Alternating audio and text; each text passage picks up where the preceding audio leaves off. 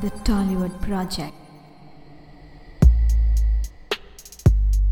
ఈ మధ్య last few episodes మనం స్టార్ట్ చేయడమే అపాలజీస్ చెప్తూ ఎందుకు లేట్ అయ్యింది ఈ ఎపిసోడ్ అని చెప్తూ మన ఎక్స్ప్లెనేషన్ ఇచ్చుకుంటూ నెక్స్ట్ ఎపిసోడ్ గ్యారంటీగా మనం త్వరగా రిలీజ్ చేస్తామని ప్రామిస్ చేసి దాన్ని బ్రేక్ చేస్తున్నాం చేతు. సో ఈ ఎపిసోడ్ ఎందుకు ఇంత లేట్ అయ్యింది అనేది నేను ఎక్స్ప్లెనేషన్లోకి దిగదలుచుకోవట్లేదు. So welcome to our 54th episode Chetu. Thank you అండి, లాంగ్ టైం చాలా రోజులు మాట్లాడి నీతో. నువ్వు లాంగ్ బ్రేక్ తీసుకున్నావు, ఇండియా వెళ్ళినట్టు సమాచారం వచ్చింది. అది అంటే నువ్వు ఆ MH370 ఎపిసోడ్కి ఇచ్చిన రీ రికార్డింగ్ చూసి RRRకి వర్క్ చేయడానికి వెళ్ళావని తెలిసింది. వినేవాళ్ళు అందరూ జోక్ చేస్తున్నాం అనుకుంటారు, బట్ మీరు RRR సినిమాలో సౌండ్ ఇంజనీర్స్ అప్పుడు టైటిల్ కార్డ్స్ చూడండి, డెఫినెట్గా ఒక పేరు మీకు తెలిసిన పేరు పడుతుంది అందులో. అంటే రాజమౌళి ఒక ఏమంటారు నాన్ డిస్క్లోజర్ అగ్రిమెంట్ సైన్ చేసుకున్నాడు చేతు. సో నేను డీటెయిల్స్లోకి వెళ్ళదలుచుకోవట్లేదు. సో లెట్స్ కంటిన్యూ చేద్దాం. షూర్ అండి. ఓకే, సో చైతు, మనం యాజ్ యూజువల్ ప్రతి ఎపిసోడ్ చేసే ముందు అసలు ఏం టాపిక్ మీద మాట్లాడాలని హ్యూజ్ కన్ఫ్యూజన్ ఉంటుంది. అయితే ఈ మధ్య ఒక 1 month బ్యాక్ అలా ఆలోచిస్తూ అసలు ఏం టాపిక్ చేద్దాం ఈ మధ్య అనుకునేటప్పుడు కరెంట్ అఫైర్స్ ఏం నడుస్తుంది అగ్రహారంలో అని చూస్తే మా ఎలక్షన్స్ ఒకటి బీభత్సంగా ఒక హైప్ నడుస్తోంది. మంచు ఫ్యామిలీ చేసిన ఒక సెన్సేషన్ చాలా ఆకట్టుకుంది. సో నువ్వేంటి మా ఎలక్షన్స్ ఫాలో అయ్యావా, దాని గురించి అని ఎపిసోడ్ చేసే కంటెంట్ ఉందంటావా? యాక్చువల్లీ చాలా భయంకరంగా ఫాలో అయ్యాసండి. ఎంత భయంకరంగా అంటే రిజల్ట్స్ రోజు 4కి లేచిపోయి ఎర్లీ మార్నింగ్ నిద్ర పట్టక అసలు ఎవరు గెలుస్తున్నారా అని చాలా, అంటే నాకు తెలిసి ఈ లాస్ట్ 2 సంవత్సరాల్లో US ప్రెసిడెన్షియల్ ఎలక్షన్ కన్నా ఎక్కువగా ఫాలో అయిన ఎలక్షన్ ఏంటంటే అది మా ఎలక్షన్. ఒకటి అసంతృప్తి ఏంటంటే అది ఎవ్రీ 2 yearsకి ఒకసారి వస్తుంది, ఎవ్రీ 6 monthsకి ఒకసారి వస్తే ఇంకా బాగుంటుందని నేను అనుకుంటున్నా.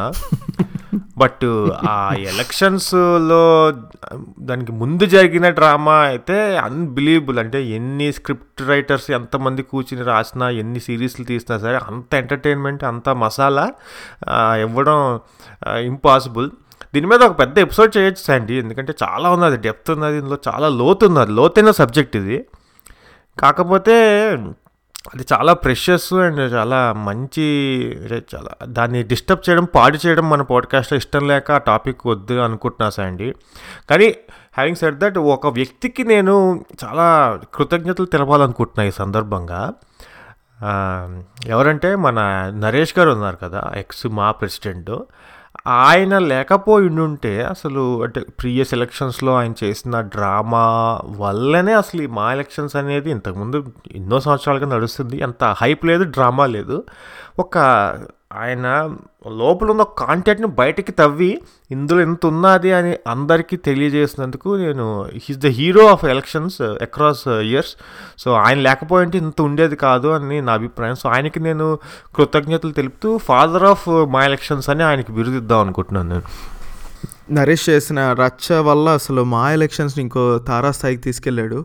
సో నువ్వు చెప్పినట్టు డెఫినెట్గా మనం ఇంకో ఎపిసోడ్లో మాట్లాడుకోవాల్సిన కంటెంట్ ఉంది మా ఎలక్షన్స్. సో జస్ట్ ఒక 2 linesలో చెప్పాలి, నేను రియల్లీ అసలు నాకు చాలా మంచు ఫ్యామిలీ పైన చాలా రెస్పెక్ట్ పెరిగింది ఈ మా ఎలక్షన్స్ తర్వాత. Kudos to them. ఎందుకంటే ఈ కోవిడ్ పాండమిక్ వచ్చిన తర్వాత జనాల్లో ఒక నిస్పృహ, నైరాశ్యం నెలకొంది, ఒక ఎంటర్టైన్మెంట్ లేదు లైఫ్స్లో. అలాంటి మన లైఫ్స్లో మంచు విష్ణు కానీ, మంచు మోహన్ బాబు గారు కానీ వచ్చి ఆ ఒక్క 1 month చేసిన ఎంటర్టైన్మెంట్ అనుకోవచ్చు ఆర్ ఏదని అనుకోవచ్చు, బిగ్ బాస్ని తలదన్నేలా ఉన్న ఒక కంటెంట్ ప్రొవైడ్ చేయడం నిజంగా చాలా హ్యాపీనెస్కి గురయ్యాను. అండ్ ఎప్పుడో మనం మర్చిపోయిన తంగటూరి ప్రకాశం పంతులు గారి గురించి మంచు విష్ణు గారు మనకి TV9 స్టూడియోలో దాన్ని ప్రస్తావించడం, అది నిజంగా కుడోస్ టు దెమ్. కానీ సాండి, అంటే మనం ట్రాల్ చేస్తాము అంటే మంచు విష్ణు, మంచు లక్ష్మి అంటే వాళ్ళు మాట్లాడేది వాళ్ళు రియాలిటీలో ఉంటారా, వేరే ప్యారలల్ వరల్డ్లో ఉంటారా అనే అది అనిపిస్తుంది చాలాసార్లు. వాళ్ళ మాటలు విన్నా, వాళ్ళ కాన్ఫిడెన్స్ చూసినా సరే. కానీ అప్పుడప్పుడు అనిపిస్తుంది మేబీ ఇలాంటి కాన్ఫిడెన్సే ఉంటే మనం కూడా లైఫ్లో ఏదో పైకి వచ్చేవాళ్ళమేమో అని అప్పుడప్పుడు జెలసీగా అనిపిస్తుంది అండి. అంటే మంచు విష్ణు వచ్చి నా మీద ఎంత బెట్టింగ్ వేసేసారు, నేను గెలిచేస్తున్నాను ఎలాగా, నేను ఆల్రెడీ ల్యాండ్ చూసేసాను కట్టేయడానికి బిల్డింగ్, ఆ ల్యాండ్ చూశాను అనే వీడియో కూడా కార్ డ్రైవ్ చేసుకుంటూ ఇప్పుడే చూసి వచ్చాను నేను ఫ్రెండ్స్, మనకు వచ్చేస్తుంది బిల్డింగ్ అనే కాన్ఫిడెన్స్ ఉంది చూడు. కాదు, ఇంకొకటి ఆ కార్ డ్రైవ్ చేసిన వీడియోలో మధ్యలో చిన్న కార్లో బంప్ అవుతుంటుంది అనమాట, ఏదో స్పీడ్ బ్రేకర్ కింద అందరూ వీడు ఎవరిని ఎక్కించేసాడు మాట్లాడుతూ. అన్ని ట్రాల్స్ చేసినా సరే అన్నిటికీ నిలదొక్కుని మన పరిశ్రమకి పెద్ద దిక్గా మారినందుకు మంచు విష్ణు గారికి అభినందనలు తెలియజేస్తున్నా అండి. ఓకే చేతు, సో ఈరోజు topic Chetu, so OTT versus cinematic experience. So basically ఆడియన్స్కి చిన్న బ్రీఫ్గా చెప్పాలంటే ఈ టాపిక్ ఏంటంటే, సో మనం ఈ మధ్య ఓటీటీ ప్లాట్ఫామ్స్లో సినిమాలు చూడడం, టీవీ సిరీస్ చూడడం బాగా అలవాటైపోయాం. సో ఒక 2 ఏళ్ళు అయిపోయింది ప్రాపర్గా సినీ థియేటర్కి వెళ్ళి ఒక సినిమాని చూడడం అనేది, చాలా రోజులు అయిపోయింది. So we want to compare OTT watching experience versus థియేటర్లో కూర్చొని చూసే ఎక్స్పీరియన్స్. అంటే ఒక సాటి తెలుగు ప్రేక్షకుడికి మనకి cinema is the ultimate entertainment కదా.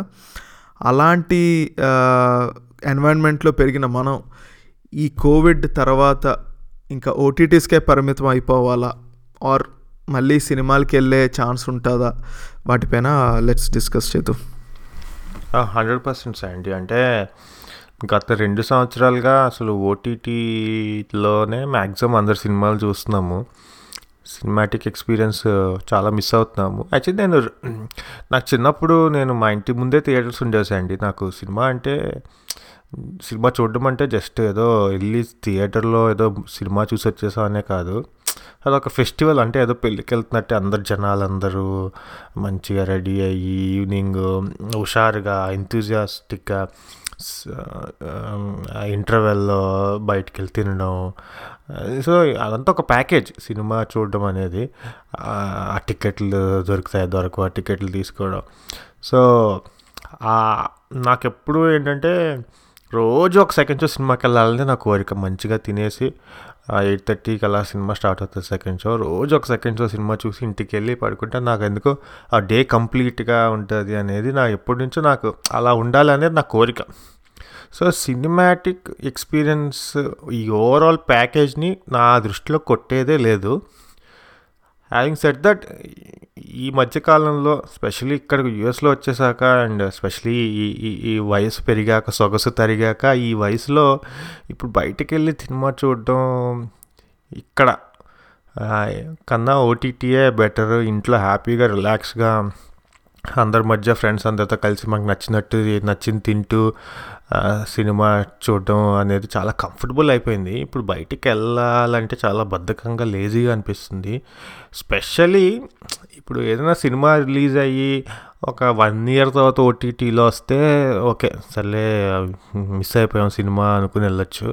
కానీ సినిమా రిలీజ్ అయిన వితిన్ ఫ్యూ వీక్స్ వచ్చేసరికి పెద్దగా మిస్ అయ్యేదేం లేదు. సినిమా థియేటర్కి వెళ్ళి అర్జెంటుగా చూసేకపోతే ఇంట్లో కొన్ని రోజులు వస్తుంది అనేది ఆ ఫీలింగ్ వల్ల అస్సలు తగ్గిపోయింది అనిపించింది నాకు ఇంట్రెస్ట్. బట్ అగైన్ ఇది వయసు వల్ల లేదంటే నిజంగా ఇది ఓవరాల్గా ఇదే ఫీలింగ్ అనేది నాకు క్వశ్చన్ మార్క్. బట్ యా, మన ఇండియన్స్కి ఫ్యామిలీ అవుటింగ్ అంటే జనరల్గా సినిమాలకి వెళ్ళిపోతాం. అది మనం కలిసి మాట్లాడుకోం కానీ అందరు కలిసి స్క్రీన్ చూస్తూ ఉంటారు, కానీ మనకు అదొక సోషల్ గ్యాదరింగ్ టైపే. వెళ్ళి ఆ థియేటర్లోకి వెళ్ళడం, అక్కడ టికెట్స్ లైన్లో మన మమ్మీనో అక్కనో పంపించడం, ఎందుకంటే లేడీస్కి ఈజీగా లైన్లో టికెట్స్ దొరికేస్తాయి కాబట్టి. అక్కడి నుంచి సినిమా ఆడిటోరియంలోకి ఎంటర్ అవ్వడం, ఆడిటోరియంలో పాప్కార్న్ కొనుక్కొని కూర్చోవడం, అది మొత్తం అదొక ప్యాకేజ్ నువ్వు చెప్పినట్టు. సో దాన్ని నువ్వు ఎన్ని రీజన్లు చెప్పినా, నువ్వు సొగసిపోయింది, వయసు వచ్చేసింది, దానివల్ల ఓటీటీఏ కంఫర్టబుల్గా ఉంది అని నువ్వు చెప్పినా నేను ఒప్పుకోను. ఎందుకంటే you cannot beat that experience అనేది నా అభిప్రాయం. 100% అండి. అంటే సినిమాటిక్ ఎక్స్పీరియన్స్లో చిన్నప్పుడు ఇదంతా, కొంచెం పెద్ద అయ్యాక మనం ఫస్ట్ డేలో సెలబ్రేషన్స్, ఫ్యాన్ మూమెంట్స్, అంటే నువ్వు నెట్వర్కింగ్ నువ్వు చెప్పినట్టు మన అభిప్రాయాలు మ్యాచ్ అయ్యే యువకులతో మనం ఫస్ట్ డే కలవడం, వాళ్ళతో సెలబ్రేట్ చేసుకోవడం, అదంతా డిఫరెంట్ ఫెస్టివ్ అట్మాస్ఫియరు. బట్ నేను చెప్పేది ఏంటంటే, ఇక్కడ ఈ యూఎస్లో బయటకు దేశాల్లో ఆ అట్మాస్ఫియర్ ఉండదు కాబట్టి ఇంకా వెళ్ళేదే దానికోసం. అది లేకపోతే ఇంకేముంది, ఇంట్లో కూర్చొని చూసిన ఒకటే సినిమా కోసం అయితే అనేది నా అభిప్రాయం అండి. అంటే ఇప్పుడు రీసెంట్గా మనకి 2021లో రిలీజ్ అయిన సినిమాలు కనుక చూసుకుంటే, నేను వకీల్ సాబు ఓటీటీలో చూసిన తర్వాత అసలు నేను సినిమా థియేటర్లో ఈ సినిమాని మిస్ అయ్యానే, పవన్ కళ్యాణ్ కంబ్యాక్ని పెద్ద స్క్రీన్ పైన, బిగ్ స్క్రీన్ పైన చూడలేకపోయాననే బాధ నాలో చాలా ఉంది చేతు. అంటే నేను అట్లీస్ట్ నీకు యూఎస్లో కనీసం మన తెలుగు జనతా ఎక్కువ ఉంటారు, కొద్దిగా హంగామా ఉండుండొచ్చు. ఇక్కడ బెల్జియంలో అయితే మాకు ఉండే తెలుగు జనాభా చాలా తక్కువ. పెద్ద హీరో సినిమాలు కూడా వీకెండ్లో 1 or 2 షోస్ మ్యాక్సిమం వేస్తారు. అయినా కూడా నాకు ఎందుకో ఓటీటీలో అంత కిక్ ఇవ్వలేదు. నేను విజిల్ వేద్దామంటే అరే నా విజిల్ వినడానికి పక్కన లేడే అయ్యో అనే ఒక నైరాశ్యం, నిస్పృహ నెలకొందనమాట నా. యాక్చువల్లీ నువ్వు చెప్పిన కొన్ని సినిమాలు ఉంటాయి సార్ అండి, ఏంటంటే విత్ ది క్రౌడ్ లిఫ్ట్ అవుతాయి కొన్ని సీన్స్. అప్పుడు కొన్ని సీన్స్ మనం ఓటీటీలు ఉత్తిగా చూస్తుంటే నార్మల్గా అనిపిస్తుంది, కానీ కొన్ని సీన్స్ ఆ థియేటర్ అంతా పగలబడిన అవుతుంటే, విజిల్స్ వేస్తుంటే డిఫరెంట్ ఎక్స్పీరియన్స్. ఎందుకంటే కొన్ని సినిమాలు నేను ఏదైనా థియేటర్ ప్రింట్స్లో చూస్తుంటే ఏంటి ఈ సీన్లకి ఇంత నవ్వుతున్నారు, ఎంత రెస్పాన్స్ వచ్చిందా అని సర్ప్రైజింగ్ ఉంటుంది. ఎందుకంటే ఓటీటీలో మనం ఒక్కలే చూస్తున్నప్పుడు మనకి డిఫరెంట్గా అనిపిస్తుంది. బట్ కొన్ని క్రౌడ్తో చూస్తే కొన్ని సీన్స్ ఎలివేట్ అవుతాయి అండి, అదైతే ఖచ్చితంగా ఉన్నది. నువ్వు కొన్ని ఎపిసోడ్స్ క్రితం నాకు చెప్పినట్టు బాగా గుర్తు చేతూ, నువ్వు పైరసీకి చాలా అగెయిన్స్ట్ అని, థియేటర్ ప్రింట్స్ని అసలు ఎంకరేజ్ చేయవని చెప్పావు. ఇప్పుడే నువ్వు నోరు జారావు, థియేటర్ ప్రింట్ ఏదో చూస్తుంటే ఇలా ఒక ఎక్స్పీరియన్స్ చెప్పావు. సో అంటే లేకపోతే ఎవరు అప్లోడ్ చేస్తారో తెలుసుకుందాం అని ఓపెన్ చేసా. అంటే కొన్నిసార్లు ఏమవుతుందంటే వకీల్ సాబ్ అని పెడతారు, కానీ లోపల సర్దార్ గబ్బర్ సింగ్ ఉంటుంది, దెబ్బైపోతాం. అలా ఏదైనా తప్పుగా చేస్తున్నారా అని ఇలా కరెక్ట్గానే పెట్టారు. సో 5 minutes చూసి ఇంకా క్లోజ్ చేసేసా అండి. Okay, yeah. ఇంకా నువ్వు చెప్పినట్టు ఇందాక ఏంటి థియేటర్లో చాలా సినిమాలు నాకు గుర్తు విరగబడి నవ్వి ఎంజాయ్ చేసి, ఎందుకంటే మనకి న్యాచురల్గా వచ్చి ఉండదు నవ్వు, జనాల ఆడియన్స్ ఒక వైబ్ ఉంటుంది కదా, దాంతోపాటు నవ్వేస్తాం. కొన్ని సీన్లు మనకు తెలియకుండానే చాలా ఎంజాయ్ చేసేస్తాం. తర్వాత ఒక ఆఫ్టర్ ఫ్యూ మంత్స్ ఓటీటీలోనో టీవీలోనో ఆ సినిమా వచ్చి చూసినప్పుడు అరే ఏంటి ఈ సినిమా మనకు నచ్చిందా థియేటర్లో అన్న సందర్భాలు చాలా ఉన్నాయి. కరెక్ట్ అండి. యాక్చువల్లీ ఇది అంతా నువ్వు మంచి పాజిటివ్గా సినిమా బాగుంటే చెప్తావు, కానీ సినిమా నీరసంగా ఉంటే థియేటర్లో దొరికిపోతాం సాండి. అది అసలైన టార్చర్. ఓకే, ఇప్పుడు ఓటీటీలు అంటే స్కిప్ చేయొచ్చు, సాంగ్స్ బాగాలేదంటే ముందుకెళ్ళచ్చు, లేదంటే బోర్ కడితే పాస్ చేసి నెక్స్ట్ డే రావచ్చు. కానీ థియేటర్లో ఆ వెసులుబాటు లేదు. ఇప్పుడు చెప్పు సాండి నీ ఒపీనియన్ అండి దీనిపైన. సో అంటే నువ్వు పవన్ కళ్యాణ్ ఫ్యాన్ కాబట్టి అలాంటి ఎక్స్పీరియన్స్ చాలా ఉండుంటాయి నీకు. అండి పవన్ కళ్యాణ్ ఫ్యాన్ కాబట్టి నాకు అసలు పవన్ కళ్యాణ్ కనిపిస్తే చాలు సాండి, ఇంక సినిమాతో సంబంధం లేదు కాబట్టి నాకు ఆ ఎక్స్పీరియన్స్ లేదు. మరి వేరే హీరో సినిమాలకి వెళ్ళినప్పుడు అయితే ఆ ఎక్స్పీరియన్స్ ఉన్నది. మరి కానీ సాండి నిజంగా చెప్తున్నా, నేను ఒక తగరపోవలస అని ఒక విజయనగరం వైజాగ్ మధ్యలో మా కాలేజ్ దగ్గర థియేటర్స్ ఉండేవి. సో ఈ బంగారం, పవన్ కళ్యాణ్ లీన్ ఫేజ్ సినిమాలు, చెత్త సినిమాలన్నీ అక్కడే చూసా. సో నాన్ ఏసీ థియేటర్లోకి వెళ్ళామంటే టార్చర్స్ అండి. సినిమా బాగాలేదు అనుకో, బంగారంకి వెళ్ళాం మేము. ఇంకా ఫస్ట్ హాఫ్ ఏదో గెంతాం, డ్యాన్స్లు వేసాం, అంతే ఏదో చేసాం ఒక ఫస్ట్ 10-15 minutes. తర్వాత చొక్కాలిపి కూర్చున్నాం, ఎందుకంటే చెమటలు పట్టేస్తుంటే. పొరపాటున బయటికి వెళ్ళిపోదామంటే మనం బ్యాడ్ వైబ్ పంపిస్తున్నట్టుగా థియేటర్కి అభిమానులకి సినిమా బాగాలేదు, బయటికి వెళ్ళలేం, అలానే కూర్చోవాలి. సినిమానా టార్చర్, పైన చెమటలు. ఈ అభిమానులు అందరూ అనుకుంటారు అభిమానులకి ఏ పని పాట ఉండదు, బేవసగా తిరుగుతుంటారు అనుకుంటారు, కానీ అభిమానులకు ఉండే కష్టాలు ఎవరికి ఉండవు. అది మీరు ఏదో అందరూ అభిమానులు అయిపోలేరు, అందుకే చాలా టఫ్ అది. అంటే ఎన్ని బ్యాడ్ సిచ్యువేషన్స్లో అయినా చాలా హుందాగా పాజిటివ్గా బయట థియేటర్లో. ఇంకొకటి ఏంటంటే మనం బయట థియేటర్ సినిమా అయిపోయాక నడుచుకుంటూ వస్తుంటే లోపలికి షో వెళ్ళే క్రౌడ్ మన వైపు ఆతృతగా చూస్తుంటారు. అన్న సినిమా కొట్టేసామని మనం వాళ్ళకి ధైర్యం ఇవ్వాలి, భరోసా ఇవ్వాలి. కానీ సినిమా లోపలే ఉండదు. సో అంటే that's not a easy job Sandy. కొన్నిసార్లు వాళ్ళని చూసి నవ్వు వస్తుంటుంది, ఎగబడుతుంటారు లోపలికి వెళ్ళిపోతే ఎప్పుడు వెళ్ళిపోదామా అని. ఎందుకురా తొందర మీకు లోపల. సో శాండీ, కానీ ఒకటైతే నేను ఒప్పుకోవాలి శాండీ, ఏంటంటే ఓటీటీ వల్ల ఒక ఎక్స్పీరియన్సెస్ ఇవన్నీ డిబేటబుల్. కొంతమందికి ఇది నచ్చుతాయి, కొంతమందికి అది నచ్చుతుంది. అవన్నీ ఎవరి అభిప్రాయాలు వాళ్ళకు ఉంటాయి. బట్ ఒకటి చెప్పాల్సింది ఏంటంటే కొన్ని క్రియేటివ్ కథలు, కొన్ని చిన్న సినిమాలు అవన్నీ లైమ్ లైట్లోకి రావడానికి ఒక ప్లాట్ఫామ్ ఓటీటీ అనేది ఒక అవకాశం అని అనిపిస్తుంది. At the same time specially ఈ కోవిడ్ సిచ్యుయేషన్ వల్ల లాస్ట్ 2 yearsలో సినిమా థియేటర్లు మూతపడ్డాయి అండ్ సినిమాలు రిలీజ్కి అవకాశం లేదు. ప్రొడ్యూసర్లు లేదంటే దాన్ని నమ్ముకున్న వాళ్ళకి చాలా లాస్ జరిగేది. బట్ ఈ ఓటీటీ వల్ల రికవర్ అవ్వడానికి చాలా అవకాశం వచ్చింది. అంటే ఇంకొక ఆప్షన్ ఉంది, అది అట్లీస్ట్ థియేటర్ రిలీజ్కి వెళ్ళకపోయినా సరే మేము సినిమా ఓటీటీలో పెట్టి, ఎందుకంటే 2 years సినిమాని పెట్టుకుండడం అనేది అందరికీ సాధ్యం కాకపోవచ్చు. సో అదొక హెల్ప్ అయింది. అలానే కొత్త క్రియేటివ్ కథలు నాకు బాగా గుర్తొచ్చేది ఏంటంటే మెయిల్ అని ఒక సినిమా ఉంటుంది కదా మన. సో నాకు అలాంటి సినిమాలు థియేటర్లోకి వెళ్ళి చూస్తే ఇంత నచ్చేదా అని నాకు డౌట్. ఎందుకంటే ఓటీటీలో అలా కూల్గా ఏం ఎక్స్పెక్టేషన్స్ లేకుండా ఏదో ప్లే అవుతుంది సినిమా అని చూసి చాలా నచ్చింది. సో అలా చాలా సినిమాలు నచ్చాయి ఓటీటీలో లాస్ట్ 1-2 yearsలో. సో అదొక గ్రేట్ ప్లాట్ఫామ్ ఇచ్చింది ఓటీటీ ఈ చిన్న సినిమాలకి ప్రత్యేకంగా. నువ్వు చెప్పినట్టు ఓటీటీ చాలా యూస్ఫుల్ దేనికంటే ఇలాంటి చిన్న సినిమాలు. ఫర్ ఎగ్జాంపుల్ నేను రీసెంట్గా Z5లో ఇండియాలో ఉన్నప్పుడు Z5లో అప్పుడే రిలీజ్ అయింది ఒక చిన్న ఫ్యామిలీ స్టోరీ అని. అది సినిమా కాదు కానీ వెబ్ సిరీస్ అనుకోవచ్చు. నిహారిక కొనిదెల ప్రొడ్యూస్ చేసింది. నాకు చాలా చాలా బాగా నచ్చింది. ఇన్ఫ్యాక్ట్ నువ్వు రేటింగ్స్లో కూడా చూస్తే చాలామంది అంటున్నారు తెలుగు వెబ్ సిరీస్లు ఇప్పటి వరకు వచ్చిన వాటిలో ద బెస్ట్ వెబ్ సిరీస్ అని, ఒక చిన్న ఫ్యామిలీ స్టోరీ అని. I think it's 5 to 7 episodes ఉంటాయి. Every episode is like 40 minutes. ఎందుకు నచ్చింది అని చూస్తే ఆ క్యారెక్టరైజేషన్స్, లైక్ నువ్వు అంతసేపు చూపిస్తున్నావు కదా, అంటే 7 episodes or 5 episodes, each episode 40 minutes అంటే నువ్వు రెండు సినిమాల లెంత్ని నువ్వు విడదీసి చూపిస్తున్నావు. సో క్యారెక్టరైజేషన్స్ వాళ్ళు మాట్లాడుకునే నువ్వు బాగా కనెక్ట్ అవుతావు అంతసేపు చూస్తావు కాబట్టి. సో రైటింగ్ కనుక స్టోరీ కనుక బాగుంటే నువ్వు సినిమా కన్నా ఇలాంటి చిన్న కథలు బాగా కనెక్ట్ అవుతావు ఓటీటీ ద్వారా. That is one of the biggest advantage. అయితే నా కంప్లైంట్ ఏంటంటే ఇలాంటి మాస్ సినిమాలు, అంటే నేను ప్యూర్లీ మన తెలుగు ఆడియన్స్ పర్స్పెక్టివ్ నుంచి మాట్లాడుతున్నా, ఒక జనరల్ వరల్డ్ ఆడియన్స్ అలా అనట్లేదు. మన తెలుగు ఆడియన్స్ మనకేంటి సినిమా అనేది ఒక థియేటర్ వాచింగ్ ఎక్స్పీరియన్స్.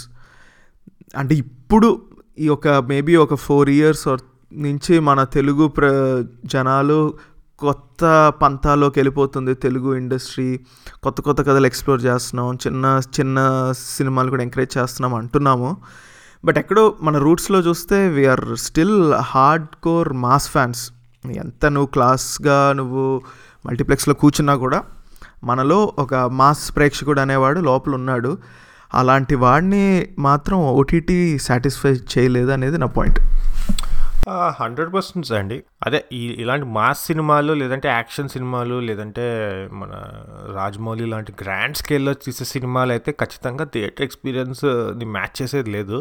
బట్ చిన్న డ్రామాలు, సెన్సిబుల్ స్టోరీస్, లేదంటే రామ్ కామ్స్ ఇలాంటి చిన్న స్టోరీస్కి ఓటీటీనే సులభం అండ్ సౌకర్యంగా అనిపిస్తుంది నాకు. కాలు మీద కాలేసుకుని కూర్చుని బిర్యానీ తింటూ మనకు నచ్చిన పని చేస్తూ హ్యాపీగా చూడొచ్చు అనేది. And at the same time నువ్వు మన ఫ్రెండ్స్ అందరినీ మంచిగా సెటప్ చేసి ఇంట్లో హోమ్ థియేటర్స్ కానీ స్క్రీన్స్ కానీ అంది చేసి అది కూడా ఫెస్టివ్గా చేయొచ్చు మనం.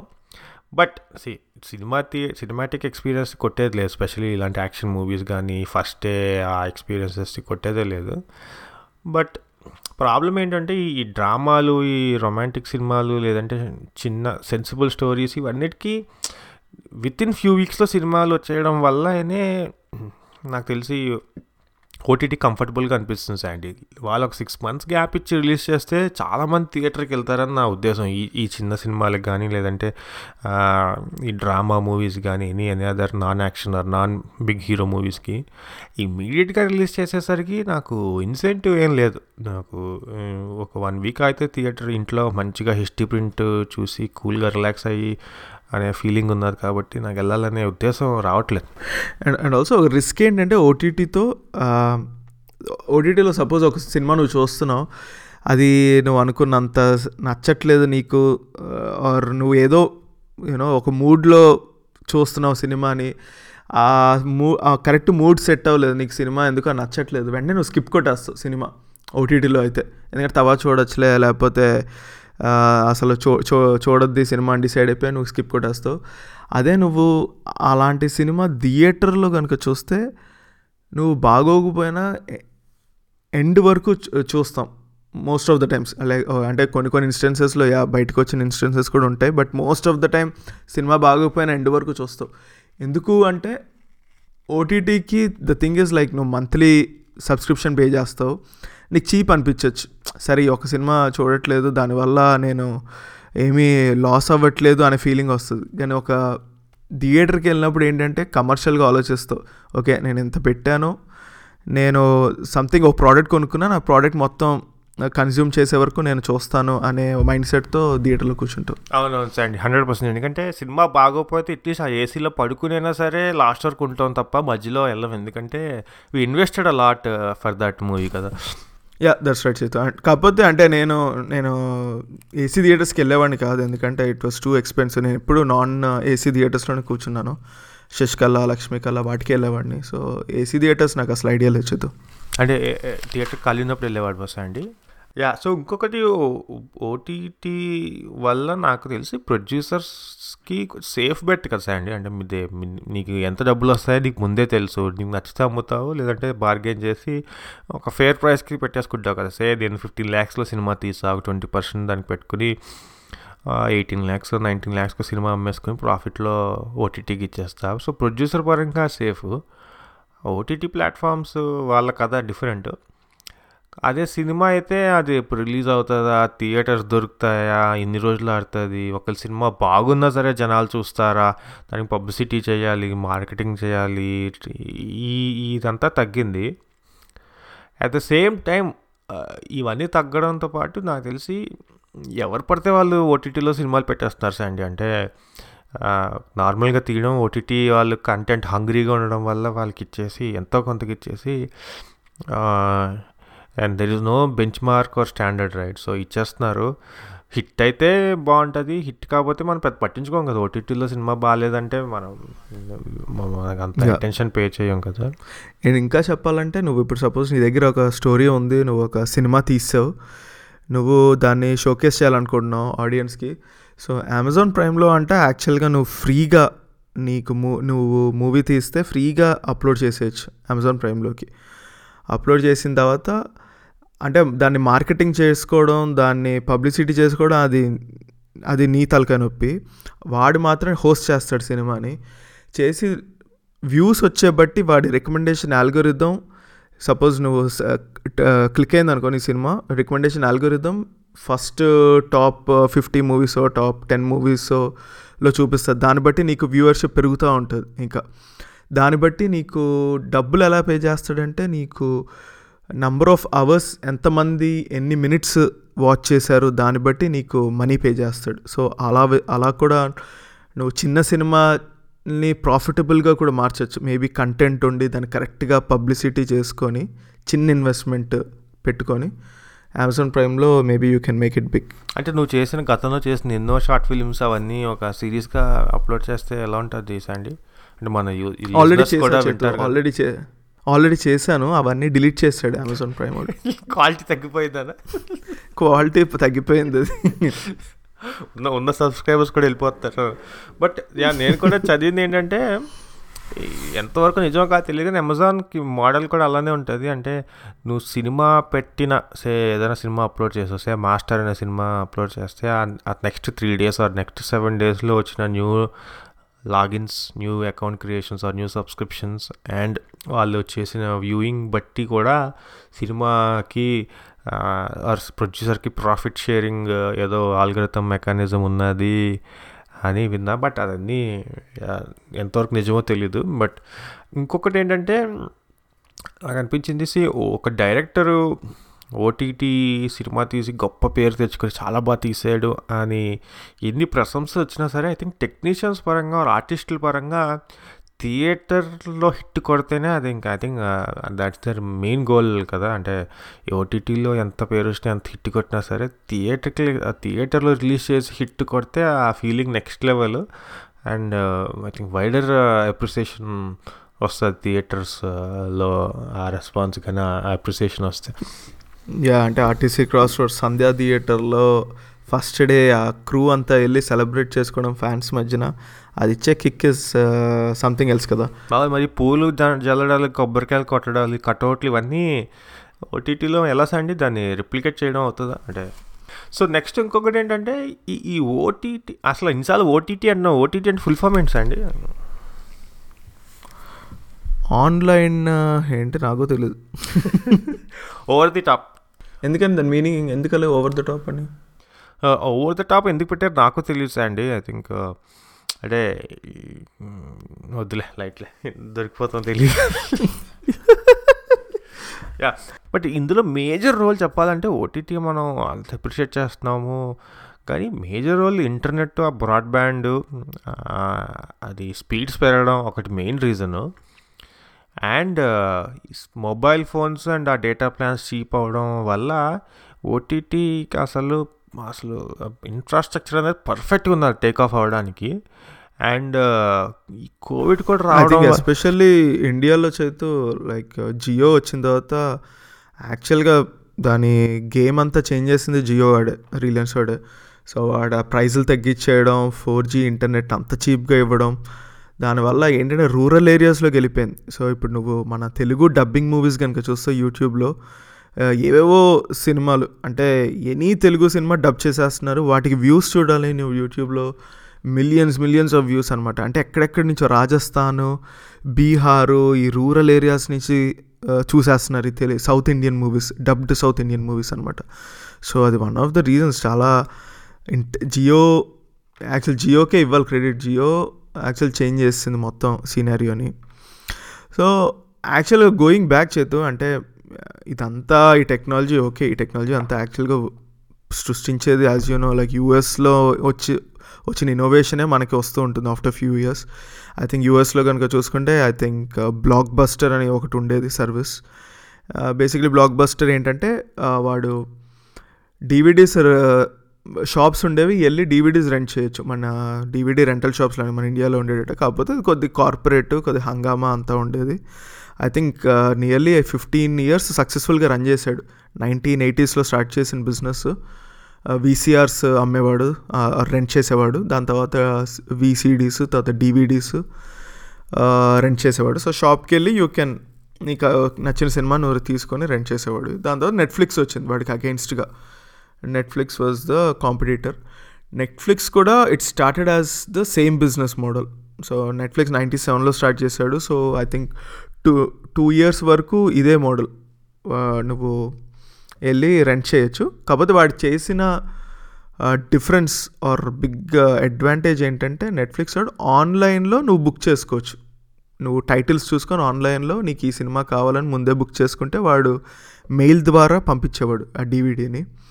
దాని తర్వాత after 2 years Netflix was the first company to get into streaming, live ఇంటర్నెట్లో మూవీ స్ట్రీమ్ చేయడం అనేది ఫోకస్ చేశాడు. అక్కడి నుంచి బ్లాక్ బస్టర్ అనే కంపెనీ పడిపోయింది. బ్లాక్ బస్టర్ ఇన్నోవేట్ చేసుకోలేకపోయాడు. వాడు ఆన్లైన్లో సినిమాల్ని స్ట్రీమ్ చేయడం అనే ఒక కాన్సెప్ట్కి వాడికి ఇంకా అడ్జస్ట్ అవ్వలేకపోయాడు, వాడిది పడిపోయింది.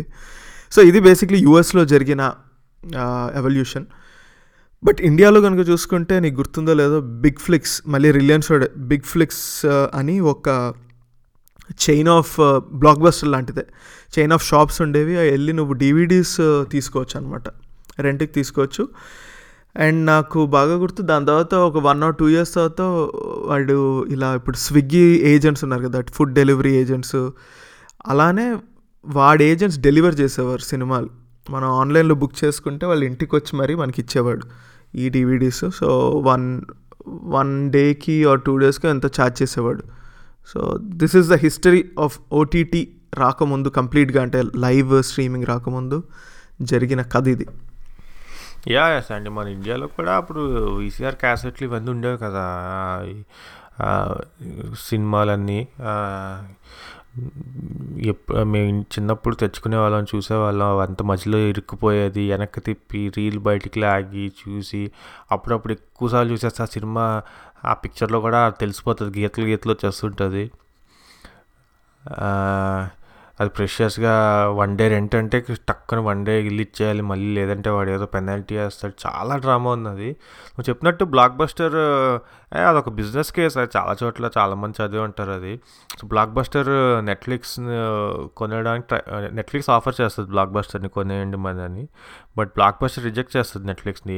మీది ఫ్లాప్ బిజినెస్, మేము మిమ్మల్ని ఎక్వైర్ చేస్తే మా క్లాస్ అని.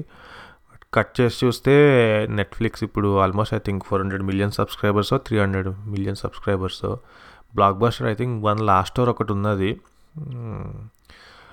బట్ కానీ యూఎస్లో చాలామందికి ఇప్పుడు అంటే మెమరీస్ ఫ్రమ్ దర్ చైల్డ్హుడ్ అంటే అందరికీ బ్లాక్ బస్టర్ అని చెప్తారు. బ్లాక్ బస్టర్ వెళ్ళి సినిమా తెచ్చుకోవడం, చూడడం, ఫ్యామిలీ టైం, ఇది అది అని. బట్ అది చెప్పినట్టు రెలవెంట్గా లేకపోవడం వల్ల ఇండస్ట్రీ, సమాజం తొక్కేసిందని. అలానే మన ఇండియాలో నేను ఇందాక చదువుతుంటే 40+ ఓటీటీ ప్లాట్ఫామ్స్ ఉన్నాయి లోకల్గా. ఈ మధ్యకాలంలో ఐ థింక్ బాగా హిట్ అయింది హాట్స్టార్, డిస్నీ హాట్స్టార్ ఒకటి అనుకుంటా కదా, అలాగే ZEE5 ఇందాక చెప్పు, సోనీ ఇది ఉన్నది, సన్ నెక్స్ట్ ఉన్నది, ఇంకా చాలా అన్నీ చెప్తున్నావు. కానీ నువ్వు the father of Indian OTT Allu Aravind garu పెట్టిన ఆహా నువ్వు మెన్షన్ చేయట్లేదు. అంటే ఇదేదో అల్లు అర్జున్ పైన కుట్రలా అనిపిస్తుంది. యాక్చువల్లీ లాస్ట్ మాట్లాడతా అండి దాని గురించి, ఎందుకంటే మనం అనుకుంటాం కానీ ఆ బిజినెస్ మైండ్ అనేది అల్లు అరవింద్ గారికి ఉన్నది అండి. నాకు ఆయన రోజుకి అబ్జర్వ్ చేస్తున్న కొద్దీ అపర చాణక్యుడిలో అనిపిస్తున్నాడు నాకు. ఎందుకంటే నువ్వు ఆహా స్టార్ట్ అయిన డేట్ చూస్తే Feb 2020, కోవిడ్ మనకి బాగా సీరియస్ అయింది March, April. అంటే రైట్ టైంలో రైట్ ప్లేస్ ఉండడం అంటే అదేనేమో, అంటే కరెక్ట్ టైంలో ఉన్నాడు. I think whatever he touches gold అన్నట్టు. Aha I think 15 lakhs subscribers ఉన్నారంట. హీరో గ్రేట్స్ బాగున్నాయి, కాంటెంట్ బాగుందని విన్నా, కొత్త UI మన బాగుంది. అన్నిటికన్నా మించి బ్రాండ్ అంబాసిడర్ అయిన అల్లు అర్జున్ ఫామ్లో ఉండడం కూడా చాలా ఉత్సాహాన్ని ఇస్తుంది ఆహా జనాలకి. అలానే కొత్తగా షోస్, బాలయ్య బాబు షోస్ కానీ, ఎస్పెషల్లీ వాళ్ళ మెయిన్ అడ్వాంటేజ్ ఏంటంటే ఇప్పుడు చాలా కొత్తగా ఓటీటీ ప్లాట్ఫామ్స్కి కాంటెంట్ క్రియేట్ చేయాలి, లేదంటే కాంటెంట్ కొనుక్కోవాలి. కానీ గీతాకి చాలా కాంటెంట్ ఆల్రెడీ ఇన్హౌస్ ఉన్నది. అండ్ షార్ట్ ఫిలిం క్రౌడ్ అంతటిని ట్యాప్ చేసేసి మొత్తం సినిమాలు రిలీజ్ చేసేసి I think regional based OTT is the future అన్నట్టు. ఈచ్ రీజన్కి ఒక ప్రత్యేకమైన ఓటీటీ ప్లాట్ఫామ్ హిట్ అవ్వదు అనుకున్న వాళ్ళకి చెప్పుతో సమాధానం చెప్పాడని అనిపించింది సార్. ఐఎమ్ క్యూరియస్, లైక్ ఇప్పుడు ఫ్యూచర్లో ప్రతి ప్రొడక్షన్ హౌస్ నుంచి కూడా ఒక ఓటీటీ ప్లాట్ఫామ్ వచ్చేస్తుంది అంటావు చేతు. ఎందుకంటే యూఎస్లో కనుక అబ్జర్వ్ చేస్తే హాలీవుడ్లో ఇప్పుడు HBO వాడికి ఓన్ ఓటీటీ ప్లాట్ఫామ్ ఉంది. అలానే డిస్నీ అని స్టార్ట్ చేశాడు. డిస్నీ ఇప్పుడు ముందు నెట్ఫ్లిక్స్లో ఉండేవి మార్వెల్ మూవీస్ ఇవన్నీ, అవన్నీ డిస్నీలో వస్తుంది ఇప్పుడు. అలానే ఇంకేదో ఐ థింక్ DC కామిక్స్ కూడా రాబోతున్నట్టుంది ఒక ఓటీటీ ప్లాట్ఫామ్. ఇప్పుడు చూస్తే ఇప్పుడు మన ఇండియాలో కనుక చూస్తే Z5 ఉంది, అండ్ హీరోస్ కూడా ఉన్నారు, చాలా ఉన్నాయి. సోనీ హీరోస్ ఉంది, సోనీ ఉంది. అండ్ ఇప్పుడు గీతా ఆర్ట్స్ది అన్అఫీషియల్గా ఆర్ అఫీషియల్గా ఆహా ఉంది. మేబీ నెక్స్ట్ ఇప్పుడు సురేష్ ప్రొడక్షన్స్ వాళ్ళు కొత్త ఓటీటీ రావచ్చేమో, శ్రీ వెంకటేశ్వర ప్రొడక్షన్స్ ఎవరు మన దిల్ రాజుది ఒక కొత్త ఓటీటీ వచ్చేమో. So you never know maybe. And తర్వాత నాగేంద్ర బాబుది ఏంటి productions, Anjana productions Jabardasth OTT వచ్చేసి అందులో అన్ని ఫ్లాప్ మూవీస్ అన్ని జబర్దస్త్, ఆరెంజ్ ఇవన్నీ ఉంటాయి.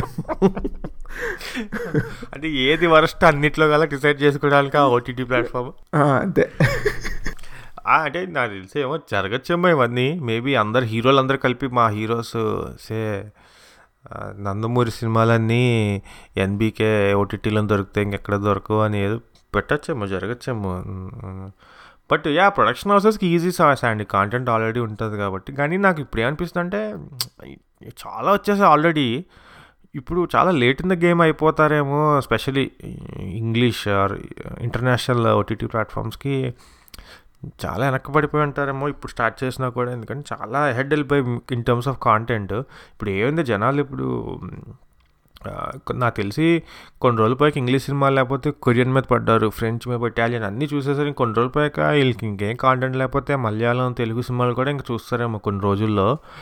బట్ నాకు ఒక క్వశ్చన్స్ అండి, ఈ ఓటీటీలో సెన్సార్షిప్ అనేది అంత స్ట్రిక్ట్ కాదనుకుంటా కదా. అంటే ఇప్పుడు సినిమా కంటే ఒక సెన్సార్ బోర్డు ఉంటుంది, 4 కట్స్, కత్తి నరికే సీన్ తీసే, జిప్ వేసుకునే సీన్ తీసే, పాటలో జూమ్ వద్దు, క్లోజప్లు వద్దు, ఇవన్నీ కట్స్ ఉంటాయి. మనకు సినిమాలు అర్థం కాదు, బ్లర్లు ఉంటాయి.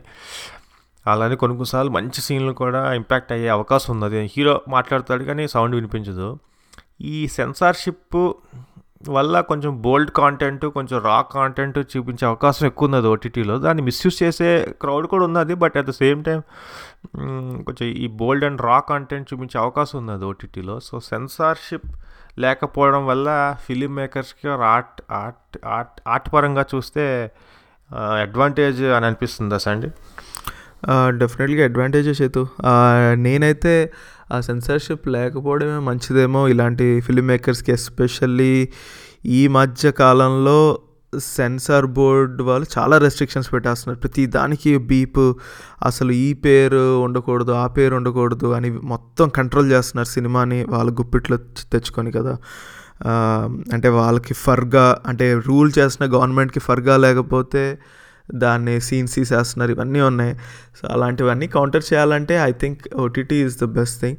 But the same time misuse కూడా చేస్తున్నారు, అదైతే ఫ్యాక్ట్. ఎస్పెషల్లీ తెలుగులో చూస్తే, తెలుగు వెబ్ సిరీస్లు ఇవన్నీ చూస్తే ఊరికే అంటే బోల్డ్ అనే పేరు పైన ఊరికే బూతులు అనమాట. అనవసరంగా కూడా ఊరికే నాటుగా బూతులు ఇవన్నీ పెట్టేస్తున్నారు. అంటే అది ఎందుకు చేస్తున్నారు తెలీదు. అంటే అలా ఉంటే చాలా బాగా తీసావయ్యాను సినిమా, చాలా బోల్డ్గా తీసావు, చాలా ధైర్యంగా తీసావు అని అంటారని అలా ఊరికే పెట్టేస్తున్నారు తెలియదు. కానీ అది మిస్యూజ్ చేసే వాళ్ళు కూడా ఉన్నారు. 100% అండి. అలానే ఒకప్పుడు పైరసీ అనేది బాగా వినిపించేసాయండి. అంటే ఇప్పుడు కూడా ఉన్నది, అదొక ఇండస్ట్రీని పీడిస్తున్న ఒక రోగం అది. బట్ నాకు పైరసీ కూడా కొంచెం ఈ ఓటీటీ ప్లాట్ఫామ్స్ వల్ల తగ్గిందని అనిపిస్తుంది. అంటే అట్లీస్ట్ చేసేవాళ్ళు పైరసీ చేసేవాళ్ళు చేస్తూనే ఉంటారు. బట్ చూడడం పాయింట్ ఆఫ్ వ్యూలో అంటే నేను ఇప్పుడు ఏదైనా ఒక చెత్తగా లో క్వాలిటీ ఉంటే అసలు ఓపెన్ కూడా చేయబుద్ధి అవ్వట్లేదు. ఎందుకంటే కొన్ని రోజుల్లో హెచ్డి క్వాలిటీ ప్రింట్ వస్తుంది, ఓటీటీలో మంచిగా చూడవచ్చు హ్యాపీగా. ఇలాంటి ఈ థియేటర్ గోలలో క్లారిటీ లేకుండా ఈ లో క్వాలిటీ చూసే అవసరం ఏంటి అనేది ఆ ఫీలింగ్ ఉన్నది. సో ఈ పైరసీ చూసే అసలు ఆ థాట్సే లేవు నాకు అసలు. సో ఈ ఓటీటీ ప్లాట్ఫామ్ వల్ల పైరసీ చూసే వాళ్ళ సంఖ్య తగ్గిందనేది నా అభిప్రాయం. అగ్రీ చేతు, తగ్గిందనే నేను కూడా అనుకుంటున్నాను. ఎందుకంటే ఇప్పుడు ఈ మధ్య ఏమైపోయిందంటే జనాలకి క్వాలిటీ ఇంపార్టెంట్ అయిపోయింది కదా. లైక్ నువ్వు ఫ్రీగా దొరికేస్తుంది అనేది ఎవడో చూడట్లేదు. నాకు క్వాలిటీగా దొరుకుతుంది. క్వాలిటీ అంటే ఐ మీన్ ఇప్పుడు నెట్ఫ్లిక్స్ కనుక నువ్వు చూస్తే నువ్వు ఏంటది డాల్బీ ఆడియో కూడా సెలెక్ట్ చేసుకోవచ్చు అనుకుంటే 5.1 సరౌండ్లో వినాలా సౌండ్, ఇవన్నీ చాలా ఇంపార్టెంట్ అయిపోయింది జనాలకి.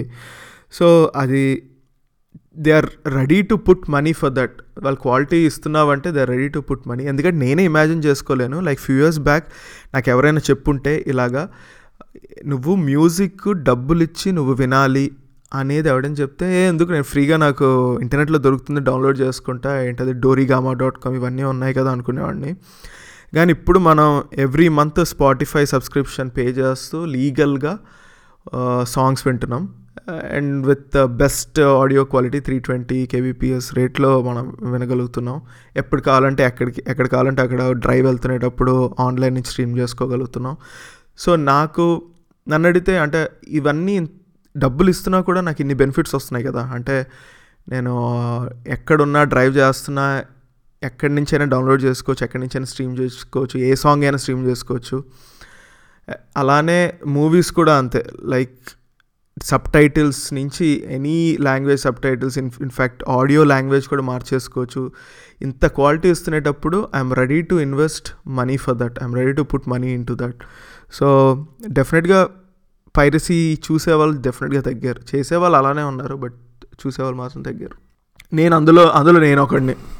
ఓకే, గుడ్ టు నోస్ అండి. ఇంకొకటి ఏంటంటే నువ్వు మంచి పాయింట్ తెచ్చావు. అంటే ఓటీటీ అంటే అందరూ జస్ట్ ఈ స్ట్రీమింగ్, వీడియో స్ట్రీమింగ్ అని అనుకుంటారు, కానీ ఓటీటీ లైక్ స్పాటిఫై కూడా ఒక music streaming OTT, and say WhatsApp కూడా I think it's messaging OTT, right? So ఇవన్నీ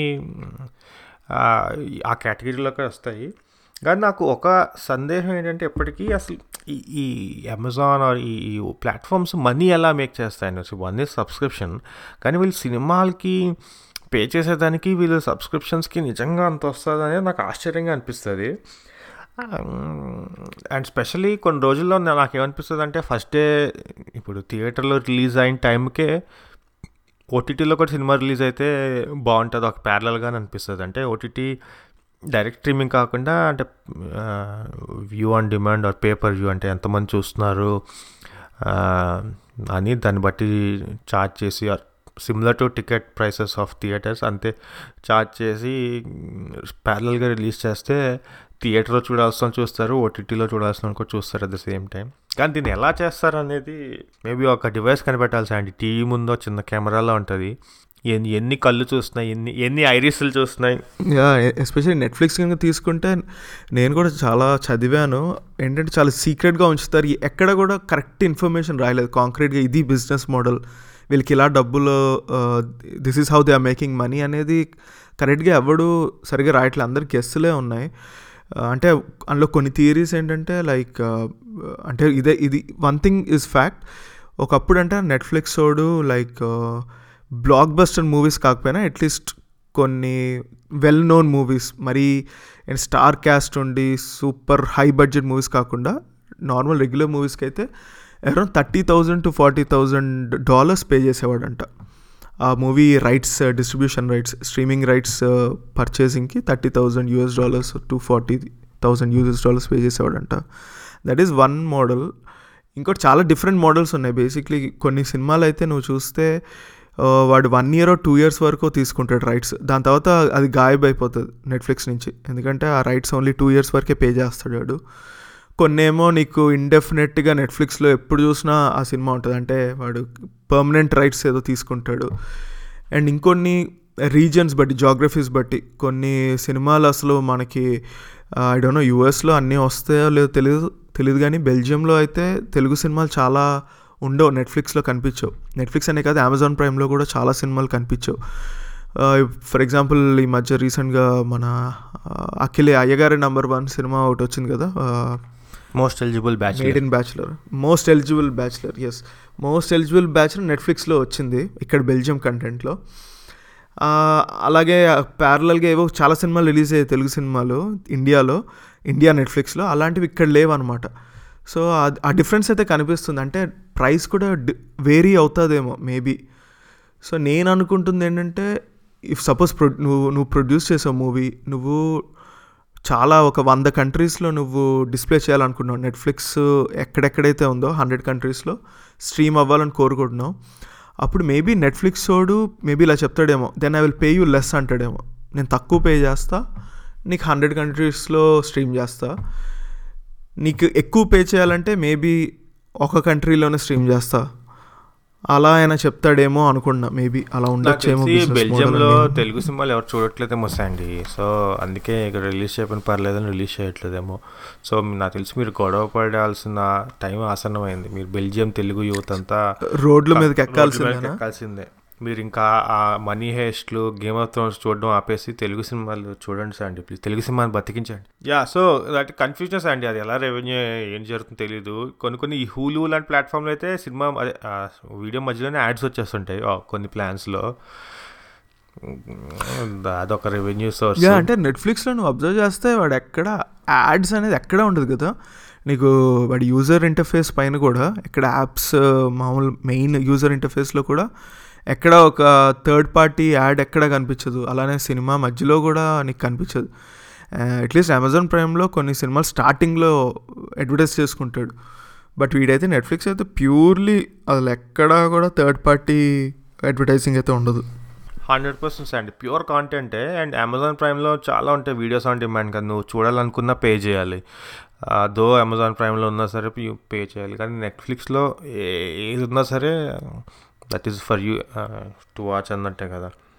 మేబీ నెట్ఫ్లిక్స్ వాడు సినిమాల్లో యాడ్స్ పెట్టేస్తాడేమో అండి, అంటే డ్వేన్ జాన్సన్ ఫైట్ చేస్తుంటే వెనకాతలేదు నైకీ యాడ్ అలా ఉంటాయేమో, అలా లాగేస్తాడేమో, మనకు తెలియదు. యా మేబీ అలా ఉండొచ్చు, కొలాబరేషన్.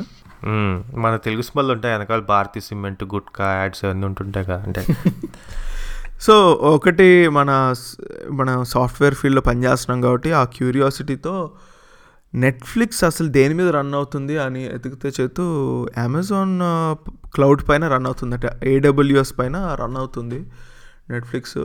నాకు క్వైట్ అమేజింగ్ అనిపించింది. అంటే ఫర్ ఎగ్జాంపుల్ AWS కనుక డౌన్ అయితే మనలాంటి ఇంజనీర్స్ ఎవడో చిన్న పొరపాటు చేసి మొత్తం క్రాష్ చేసాడు అనుకో సర్వర్ని, అప్పుడు ఏంటి వాడు అంటే మరి అంత పిచ్చోడు కాదులే, ఆల్టర్నేటివ్గా వాడుకున్న ఓన్ సర్వర్స్కి స్విచ్ అవ్వచ్చేమో, ఫెయిల్ ఓవర్ సినారియోస్ ఏవో ఉంటాయి. బట్ నీకేమనిపిస్తుందో లేదు అవన్నీ స్కేలబుల్ రోబస్ట్ ప్లాట్ఫామ్స్ అండి. ఒకటి ఫెయిల్ అయినా there is no single point of failure, multiple ఉంటాయి. దాని గురించి వరి అవ్వద్దు, సినిమా ఆగదు నీది. కానీ నేను ఒక ఇంట్రెస్టింగ్గా చదివింది ఏంటంటే Netflix so major internet service providers ఉంటారు కదా, యూఎస్లో ఎక్స్ఫినిటీ, కామ్కాస్ట్, AT&T అన్నిటికీ. సో వాడు వాళ్ళ సర్వర్స్లోనే ఒక కాపీ పెడతాడంట, so all their content. So మనం ఎప్పుడైనా ఎక్స్ఫినిటీ నుంచి నా ఎక్స్ఫినిటీ ఇంటర్నెట్ నుంచి నేను ఆ సినిమా చూద్దాం అనుకుంటే ఎక్స్ఫినిటీలో ఉండే ఆ కాంటెంట్ అక్కడి నుంచి డైరెక్ట్గా ప్లే అవుతుంది. ప్రతిసారి నెట్ఫ్లిక్స్కి వెళ్ళాల్సిన అవసరం లేదని ఒక చదివాను ఒక ఆర్టికల్. అది మరి అది స్టిల్ రెలవెంటా లేదా అనేది సందేహం. బట్ సో అదొక మోడల్ మీద జనరేట్ అవుతుంది ఫస్ట్ థింగ్ నెట్ఫ్లిక్స్. అండ్ ఇంకొకటి నెట్ఫ్లిక్స్ ఈ ఇంటర్నెట్ సర్వీస్ ప్రొవైడర్స్ అందరికీ కొంచెం డబ్బులు అప్పట్లో ఇచ్చేవాడు. ఎందుకంటే if I'm trying to stream Netflix, నాకు బ్రాడ్బ్యాండ్ నాకు ఎక్కువ అలొకేట్ చేయాలి అనేది ఒక డిఫాల్ట్ కాదు, ఒక అగ్రిమెంట్ లాగా అనుకోవచ్చు. సో ఈ నెట్ న్యూట్రాలిటీ గొడవలన్నీ స్టార్ట్ అయ్యాయి కూడా దానివల్ల అని కాదు, అదొక కారణం. వదిలేసండి, టూ టెక్నికల్ దొరికేస్తామేమో. అంతవరకు చదివా, మళ్ళీ చెప్తాను. చదివా కానీ మళ్ళీ ఇందులో చాలా గ్యాప్స్ ఉంటాయేమో అని డౌట్ వచ్చింది నాకు. సో అది ఏమవుతుందండి, చాలా ఉన్నాయి. అంటే ఇప్పుడు అమెజాన్ ప్రైమ్ వాడు నెట్ఫ్లిక్స్ని తొక్కేయచ్చు అంటూ ఆ AWSని డౌన్ చేసేసి. ఎగ్జాక్ట్లీ చేద్దాం. అంటే అమెజాన్ ప్రైమ్ వాడికి అనిపించిందంటే AWS అన్ని సర్వర్స్ని క్రాష్ చేసాడంటే నెట్ఫ్లిక్స్ని క్రాష్ చేసేయచ్చు అని నేను అనుకుంటున్నాను. ఈ లెక్కన మన ఆహా ఎక్కడ హోస్ట్ అయి ఉంటుంది అండి? ఇన్ఫోసిస్ గచ్చిబౌలియా? అంతే, ఇన్ఫోసిస్ గచ్చిబౌలియో, TCS పోచారమో క్యాంపస్లో పెట్టుంటాడు సర్వర్స్లో. ఓకే, సో బాటమ్ లైన్ ఏంటి అండి? అంటే ఇంత డిస్కస్ చేసా, బాటమ్ లైన్ లాస్ట్ ఒక క్వశ్చన్ నేను అడగదలుచుకున్నా చేతు. సో ఓకే, OTT గురించి ఇంత డిస్కస్ చేసుకున్నాం. నెక్స్ట్ అసలు సినిమాటిక్ ఎక్స్పీరియన్స్ గురించి కూడా మాట్లాడుకున్నాం. అయితే నీ అభిప్రాయం ఏంటి? ఇప్పుడు నడుస్తుంది కదా, ఆంధ్రప్రదేశ్లో సినిమా రేట్లు తగ్గించేశారు, అది కావాలని సినిమా వాళ్ళపైన పగ తీర్చుకోవడానికి చేస్తున్నారని ఒక వర్గం చెప్తుంది. ఇంకో వర్గం ఏమో పవన్ కళ్యాణ్ సినిమా కలెక్షన్స్ దెబ్బతీయడానికే ఇది చేస్తున్నారు, దాని ఎఫెక్ట్ వేరే సినిమాల మీద కూడా పడుతుంది, అందుకని పవన్ కళ్యాణ్ క్షమాపణలు చెప్పాలని ఒక వర్గం చెప్తుంది. సో దీని గురించి నీ అభిప్రాయం ఏంటి? అంటే యాక్చువల్లీ నన్ను కాంట్రవర్సీలో లాగడానికి ప్రయత్నిస్తున్నావు అండి. అంటే మన లిజనర్స్లో చాలామంది జగన్ అభిమానులు, వైఎస్ఆర్సీపీ సపోర్టర్స్ ఉన్నారు. సో నేను ఒకటే చెప్పాలనుకుంటున్నాను అండి. నా అభిప్రాయం ఏంటంటే గవర్నమెంట్ చెప్తున్న ఉద్దేశం చాలా మంచిదే. అంటే సామాన్య ప్రజల మీద చాలా భారం పడుతుంది టికెట్స్ రేట్స్ వల్ల అని, అది మంచి ఉద్దేశమే చెప్పాలంటే. ఎందుకంటే ప్రజలు కష్టాలను తీర్చేవాడే ప్రభుత్వం అది ఉన్నది. కానీ సినిమా ఇండస్ట్రీ చాలా చిన్నది అండి. తిప్పి కొడితే 1000 crores కన్నా ఎక్కువ ఉండదు తెలుగు ఇండస్ట్రీ టర్న్ ఓవర్. ఈ చిన్న ఇండస్ట్రీ మీదే ఇంత చిత్తశుద్ధి పెట్టినప్పుడు వేరే ఇండస్ట్రీస్ చాలా ఇంకా ప్రజల మీద డైరెక్ట్గా ఇంకెక్కువ ఇంపాక్ట్. ఇదంటే పర్సనల్ చాయిస్ ఉన్నది దీనిలో, బట్ కొన్ని మ్యాండేటరీ నో ఆప్షన్ అనే కొన్ని అలాంటి వాటి మీద కూడా దృష్టి పెట్టి అక్కడ కూడా ఫోకస్ చేస్తే బాగుంటుంది అనేది ఒకటి ఉద్దేశం. గ్రేట్ చేతు. సో సైన్ ఆఫ్ చేసే ముందు ఒక చిన్న కొసమెరుపు ఆర్ మంచి మెసేజ్ ఆర్ మంచి న్యూస్తో ఎండ్ చేయాలని ఉంది. ఏంటంటే రీసెంట్గా కంగ్రాట్స్ అండి. Thank you Chetu, congrats to you too. So news ఏంటంటే బేసిక్లీ ఒక 1 month back Spotify India official page, ఇన్స్టాగ్రామ్లో అఫీషియల్ పేజ్ స్పాటిఫై ఇండియా వాడు ఒక top 5 తెలుగు పాడ్కాస్ట్ని క్యూరేట్ చేశాడనమాట. సో తెలుగు పాడ్కాస్ట్లో మీకు తెలుసు ఈ మధ్య 100 కొద్దీ ఉన్నాయి. సో top 5 క్యూరేట్ చేసిన వాటిల్లో మన ద టాలీవుడ్ ప్రాజెక్ట్ కూడా ఆ లిస్ట్లో చేర్చాడు. So we're feeling very proud. So చేతో స్టాండర్డ్ మెసేజ్ ఇవ్వచ్చు కదా, ఇది మీ వల్లే సాధ్యమైంది, మీరు లేకపోయి ఉంటే ఇది సాధ్యమయ్యేది కాదు అని చెప్పుకోవచ్చు కదా మనం. Thank you everyone. I think మీరు వినడమే కాకుండా అందరికీ షేర్ చేసి మీ ఆనందాన్ని వేరే వాళ్ళతో పంచుతున్నందుకు. నేను మొన్నే చూస్తున్నా సార్ అండి, టెస్లాలో మా ఫ్రెండ్ ఏదో టెస్లా కంటే ఓపెన్ చేసా, జస్ట్ స్క్రీన్లో కొడుతున్నా, తెలుగు అని కొట్టగానే జస్ట్ తెలుగు అని టైప్ చేసా. సో మనది థర్డ్ సర్చ్లో వస్తుంది, మనది అంటే లిస్ట్లో థర్డ్ ఉన్నది. సో మరి ఆల్గరిథం ఆ ఫస్ట్ ట్రెండ్ ఎవరు చేతు? ఆ ఫస్ట్ ట్రెండ్ ఎవరు? మన రైవల్సా ఫస్ట్ ట్రెండ్? లేదా పాడ్కాస్ట్లు కాదు, ఓవరాల్ మ్యూజిక్ అన్ని. Okay super. Thank you guys for your support. Maybe Spotify వాడు ఇండియాలోనే top 5 పాడ్కాస్ట్ క్యూరేట్ చేసినప్పుడు అందులో కూడా మా పేరు వస్తుందని ఆశిస్తున్నాం. So thank you so much. యూఎస్లో, ఇండియాలో కాదు, వరల్డ్ వైడా? ఓకే. డ్రీమ్ బిగ్గా. డ్రీమ్ బిగ్స్ అండి.